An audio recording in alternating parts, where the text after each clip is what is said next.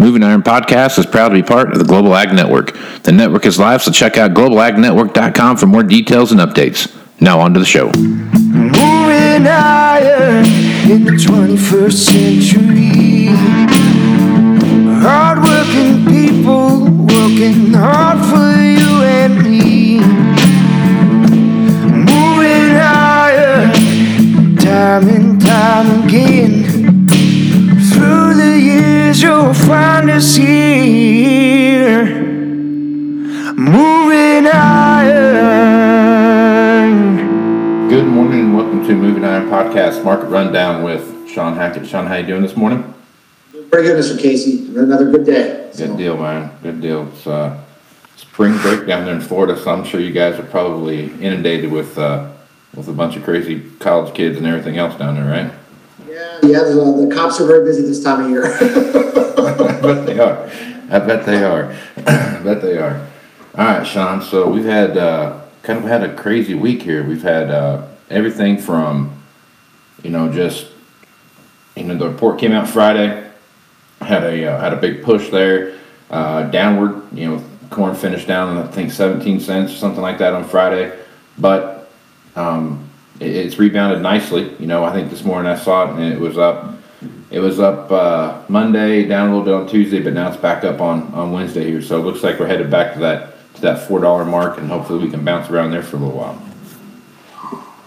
Yeah, look, the USDA always comes out with reports, and a lot of times the data is very suspect. They don't really know what the truth is. They come out with their expectations, and the market has to decide whether it's right or wrong. But clearly the acreage number, given what we have with the very wet weather, continuing to be wet weather, the saturated soils, the acreage number for corn is not. And so based upon that, you have to shave off, we think, at least a couple of million acres off of that number. And that puts us back into a pretty constructive fundamental picture for corn going forward based upon that idea. So the market overreacted as it can do. But the good news is we started getting some volatility going on. 50-year low volatility in corn for the last 6 months, and we're finally breaking loose and markets are moving. Hey, that's where you get opportunities. So the buy side of the equation, the livestock guys, they're getting a chance to buy corn. They're getting a really good chance to buy in ahead of the growing season. Yep. Okay, so one of the reasons why everyone listening to this needs to go out and look at Shawn's website. I got your smart money report for the hog market last night and reading through it. Some really good stuff there. Some stuff that I haven't actually thought about or heard about or even given a lot of detail to. But talk about that report and what you see happen in the hog market. Well, when we first found out African swine fever was proliferating back last August, the market had been speculating on how bad it was going to be, when would demand begin, and they ran the hog market up on speculation, and the demand didn't come, and we had a big knockdown in the hog market. Then we started getting more tangible evidence that the situation in China wasn't just bad, but we were actually going down the worst case scenario. So the numbers that they're willing to tell us, which we are pretty comfortable are probably not as bad as it really is, says that the reduction in pork supply year over year is going to be larger than the entire amount of pork exported or expected to be exported in 2019. So when you grab your hands around what that means they could buy every supply available in the export market, and they still wouldn't fill the supply gap from their lost supply in 2019. Of course, that can't be done.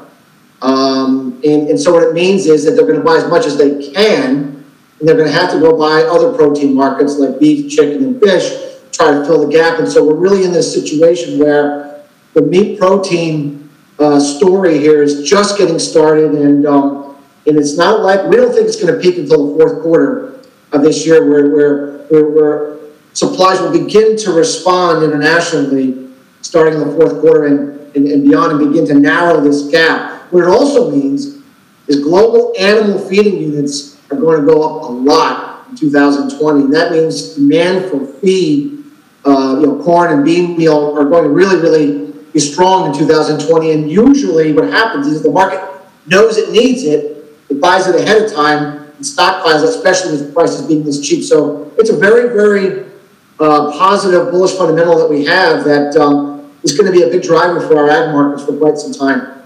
Which market do you think is going to benefit most from this? Obviously, hogs are going to have a pretty good run here. You know, it's going to sound like it's going to be a quite a while. I mean, one thing about pigs, they can reproduce pretty quick. They can have multiple, 2 or 3 litters a year. They have anywhere from 8 to 12 piglets in each litter. So I mean, they can really reproduce pretty quick. But that number is still a big number. How much benefit do you see rolling into the cattle market? That is, I guess, who's going to be the big winner here? Is it long-term cattle or long-term hogs? Cattle to us is the clear winner because we simply can't turn on the supply spigot fast. It's a slow-moving train, and it's going to take a while. So just think of this: when we look at beef production in China, it's going to be flat to down in the upcoming year, and there's nothing they can do to change that. New Zealand and Australian production for beef are going to be flat to down in the next year. There's nothing they can do about that. So the only places that we're seeing growth in beef production is down in Brazil and the United States, and that growth is, it's growing, but it's not, it's nowhere near the kind of levels that would be required to handle this massive protein meat gap. So for us, yeah, there's a play on hogs short term. There's a play on poultry short term. They're going to have some moves, but they can really turn on those supply spigots. Certainly by the fourth quarter onward, or cattle, it's going to be well into the future. And we think a lot of this demand that's switching over to beef and away from pork is permanent switch. We're not going to see that go back once this African swine fever situation calms down. I think we think people are permanently going to be eating more beef, and so we're going to be needing to permanently increase our overall production going forward, and that's going to take quite a bit of time, and it's going to change the complexion of the cattle market demand factor for that we've known in for a long time. So it's very, very bullish for cattle, and we think that that's probably your best long-term way to play this overall African swine fever situation. That's how we're playing it for our customers. So, do you ultimately think this is what's going to be kind of long-term, well, not long-term, more short-term gain for the dairy market, that as these herds become less and less, that this is going to be a good option for some of these dairy herds to help kind of generate some revenue?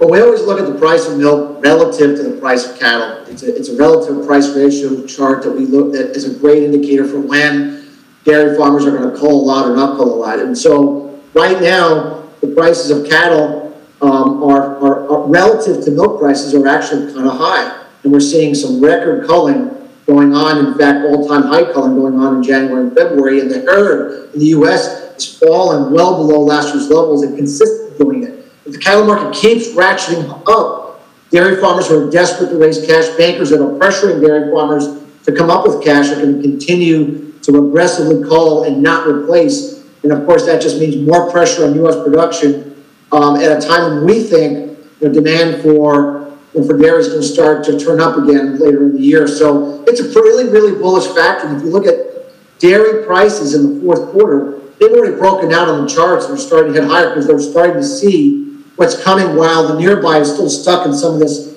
oversupply that we've been dealing with. So the leading indicators are telling us much, much better time for dairy because of this African swine fever situation. It's really, it's kind of a blessing that this happened for the dairy industry, and but it's here and it's happening, and it is bullish for prices going forward. Okay. All right. So Thursday you have a webinar with University of Arkansas, and yes, going over just kind of some of the outlook that you see in the grain market. One of the markets that I'm kind of curious about, because it has an adverse effect on wheat, is rice. So talk about rice a little bit, and we see that headed. Rice is really two different markets. We have the Asian rice market. We have the Western Hemisphere rice market, which means U.S., South America. Asia has been stuck in overproduction. China's been selling a lot of rice. The U.S., however, we have a much different situation with a very, very tight market in South America. They've had two very, very poor crops in a row. Their exportable supplies are going to be way down. In fact, when we look at the Western Hemisphere in aggregate, we expect that they will be a net importer of rice for only the third time in the last 30 years.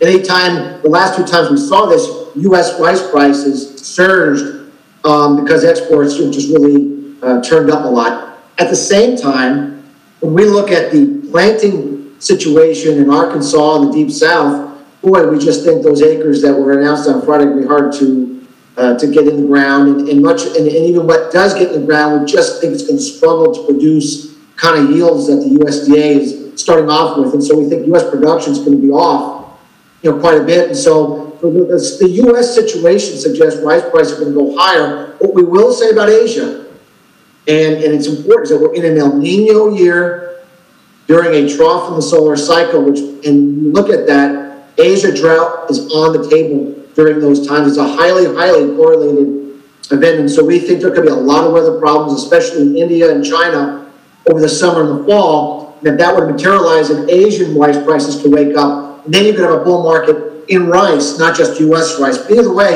it is a very, very bullish picture that we see right now. So how's that long-term affect wheat? I mean, those two kind of correlate with each other as far as if one's up, the other one's down. If one's up, the other one, vice versa there. Correlation chart of wheat and rice over 30 years, I mean, they are highly correlated. There can be little lags. One goes up, one doesn't. But I mean, one goes up, the other one follows because it's a substitution factor. If someone in China can't afford rice because it's too expensive, they'll switch over to cheaper wheat and vice versa. So they are one and the same. And so if rice were to get going, get itself moving higher and getting more higher price, it would shift a lot of demand over to wheat and definitely help the higher quality wheat market for food consumption. So we think one will lead the other. In this instance, we think rice is going to lead the wheat market up. Back in 2008, for example, the wheat market led the rice market up. So they kind of tango and they do this dance. We think rice is the leader here. Right on. Okay. So speaking of wheat, you look at what's happening in Australia here. They just kind of finished up their wheat harvest for 2019, and again, 5th year in a row of just epic drought. That's got to be, that's what, the 3rd largest wheat producer in the world, or second? Well, exporter-wise, I think they're the 3rd or 4th largest exporter in the world. So from an export perspective, they matter a lot.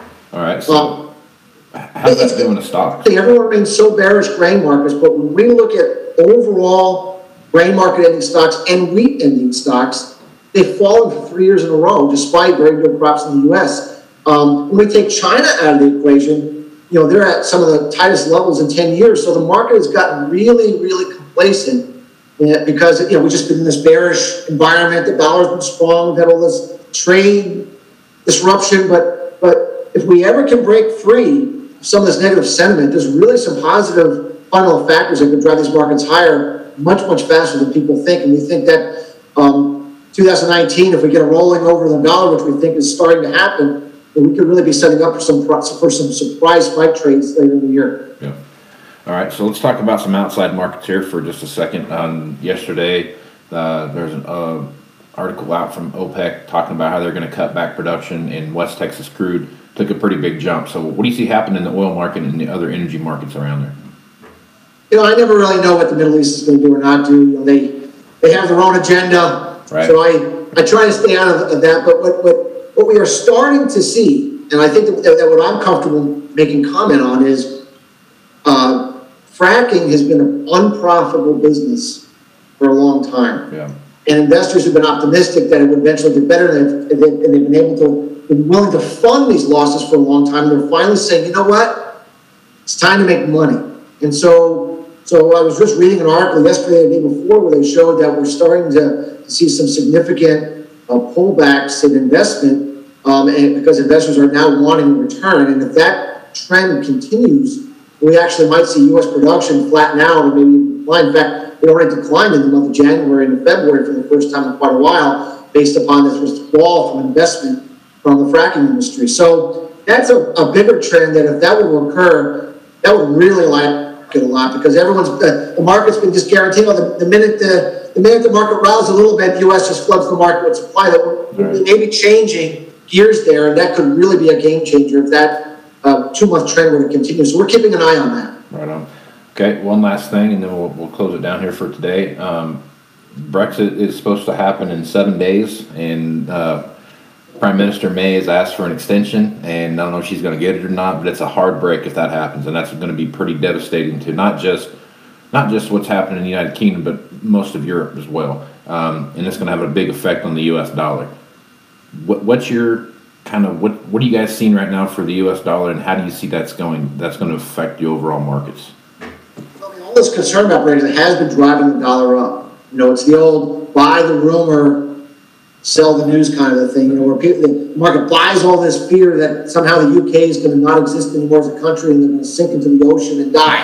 I mean, it'll be bad, but they will move on. They'll still be an important country. They'll still be an important economy, and they'll buy stuff and sell stuff, and they'll figure it out. So I think we're probably moving towards a kind of a we'll get to a peak of that trade. And then no matter what happens 7 days from now, no matter what happens, it won't be as bad as the doomsdayers are saying. Right. If that's the case, we could actually have a surprise decline in the U.S. dollar, surprising everybody. I mean, that's just what markets do. So we're actually a little more constructive, thinking that we've already ridden this wave of capital flight into the dollar, which has been negative for our market. We might be actually moving towards something different, that the market's already traded that, and they may start to trade, well, things actually will be better a year from now because they'll get their act together one way or the other. Right. Yeah, exactly. That's a mess over there, man. I've been watching that here the last 2 or 3 weeks, and it's escalating every time to just something new, and it's pretty much a stalemate. And I hate to say it, but I think our politics are wonderful compared to that. Man, I'll tell you what, it's a mess. I'm glad we don't have all that going on right now. All right, Shawn. Well, if folks want to reach out to you and pick your brain about some stuff, or just see what you can offer for them, how would they do that? Our website is Hackett, Hackett, advisors.com. We have great information about what we do, some sample reports, to see if what we do might be of service to them. And they also can check out our webinar with the University of Arkansas on Thursday if they like. It's also been recorded, and we'll go over a lot of different things with weather and supply and demand and currencies and a lot of things we always talk about. That will be a good opportunity for those that want to see more about what we do and how we think. Right on. All right, Shawn. Well, I appreciate you being on, and we will talk to you again next week. Great. Thank you so much, Mr. Casey. Have a super Wednesday. You too, sir. Thanks for listening to this edition of the Moving Iron Podcast, now part of the Global Ag Network. If you'd like to continue any of these conversations, you can hit me up on Facebook, Twitter, or Instagram at Moving Iron LLC. You can also send me an email at movingironpodcast@movingironpodcast.com. You can also visit the Moving Iron Podcast YouTube channel and watch Market Roundup with Chip Nellinger, Shawn Hackett, and Angie Setzer. Also, Tax News with Glenn Birnbaum. Please visit movingironllc.com. Here you can find information, details, and updates for the 2019 Moving Iron Summit in Nashville, Tennessee. If you'd like to support the podcast, you can leave a review and subscribe at iTunes, Google Play, Stitcher Radio, TuneIn Radio, SoundCloud, and globalagnetwork.com. So until next time, let's go move some iron. This is Casey Seymour. Out. Moving iron in the 21st century. Hard-working people working hard for you and me. Moving iron time and time again. Through the years you'll find us here. Moving